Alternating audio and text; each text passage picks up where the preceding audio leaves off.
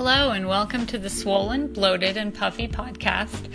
I'm your host, Kathleen Lisson. I am a certified lymphedema therapist and a board-certified massage therapist practicing in San Diego. And I help my clients after plastic surgery, orthopedic surgery, and diagnosis of lymphedema to reduce their swelling in their face and body with lymphatic drainage. And this podcast is going to expand upon the ideas that I cover in my book, Swollen, Bloated, and Puffy, which is available on Amazon. Today, I want to talk about something that I found this morning. And I actually found enough inspiration to read about tea that I took after I went to the bathroom this morning and peed like way too much for only the 2 glasses of water I had drank so far this morning. So I had acupuncture yesterday and they're doing some Chinese medicine on me. I believe my acupuncturist said they were calming the liver fire or making it move down or something, but I felt a lot calmer. I've been going through a little bit of a stressful situation and I have some anger issues with it.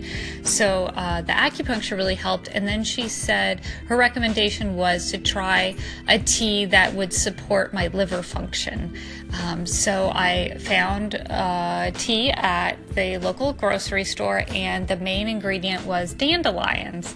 So I was kind of happy about that because I remember being back in Buffalo, which is where I was born, and I lived in New York for 14, 15 years before I moved here to San Diego.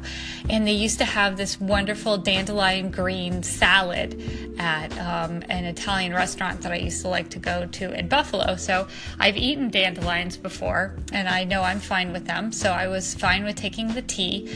And it wasn't really until I woke up this morning and peed twice and peed a lot that I really looked more into some of the other benefits of dandelion tea. So looking online at the Livestrong website, I found that it does help as a diuretic. It relieves the swelling in the body by getting some of the extra water out. It can also act as a laxative, a light laxative, and then it says it assists in alleviating symptoms of many different ailments, including bloating, diabetes, and liver dysfunction. And it can be used, either the root or the leaf can be used.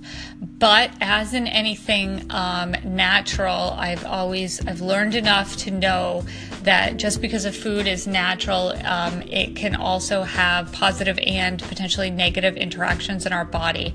So there are plenty of medicines that if you take over-the-counter and prescription medicines, this dandelion tea will interact with those medicines if any of the medicines that you're taking are metabolized in the liver, because as the dandelion tea helps improve the function of the liver, it's going to process your medications faster, and the medications might be either too effective or less effective.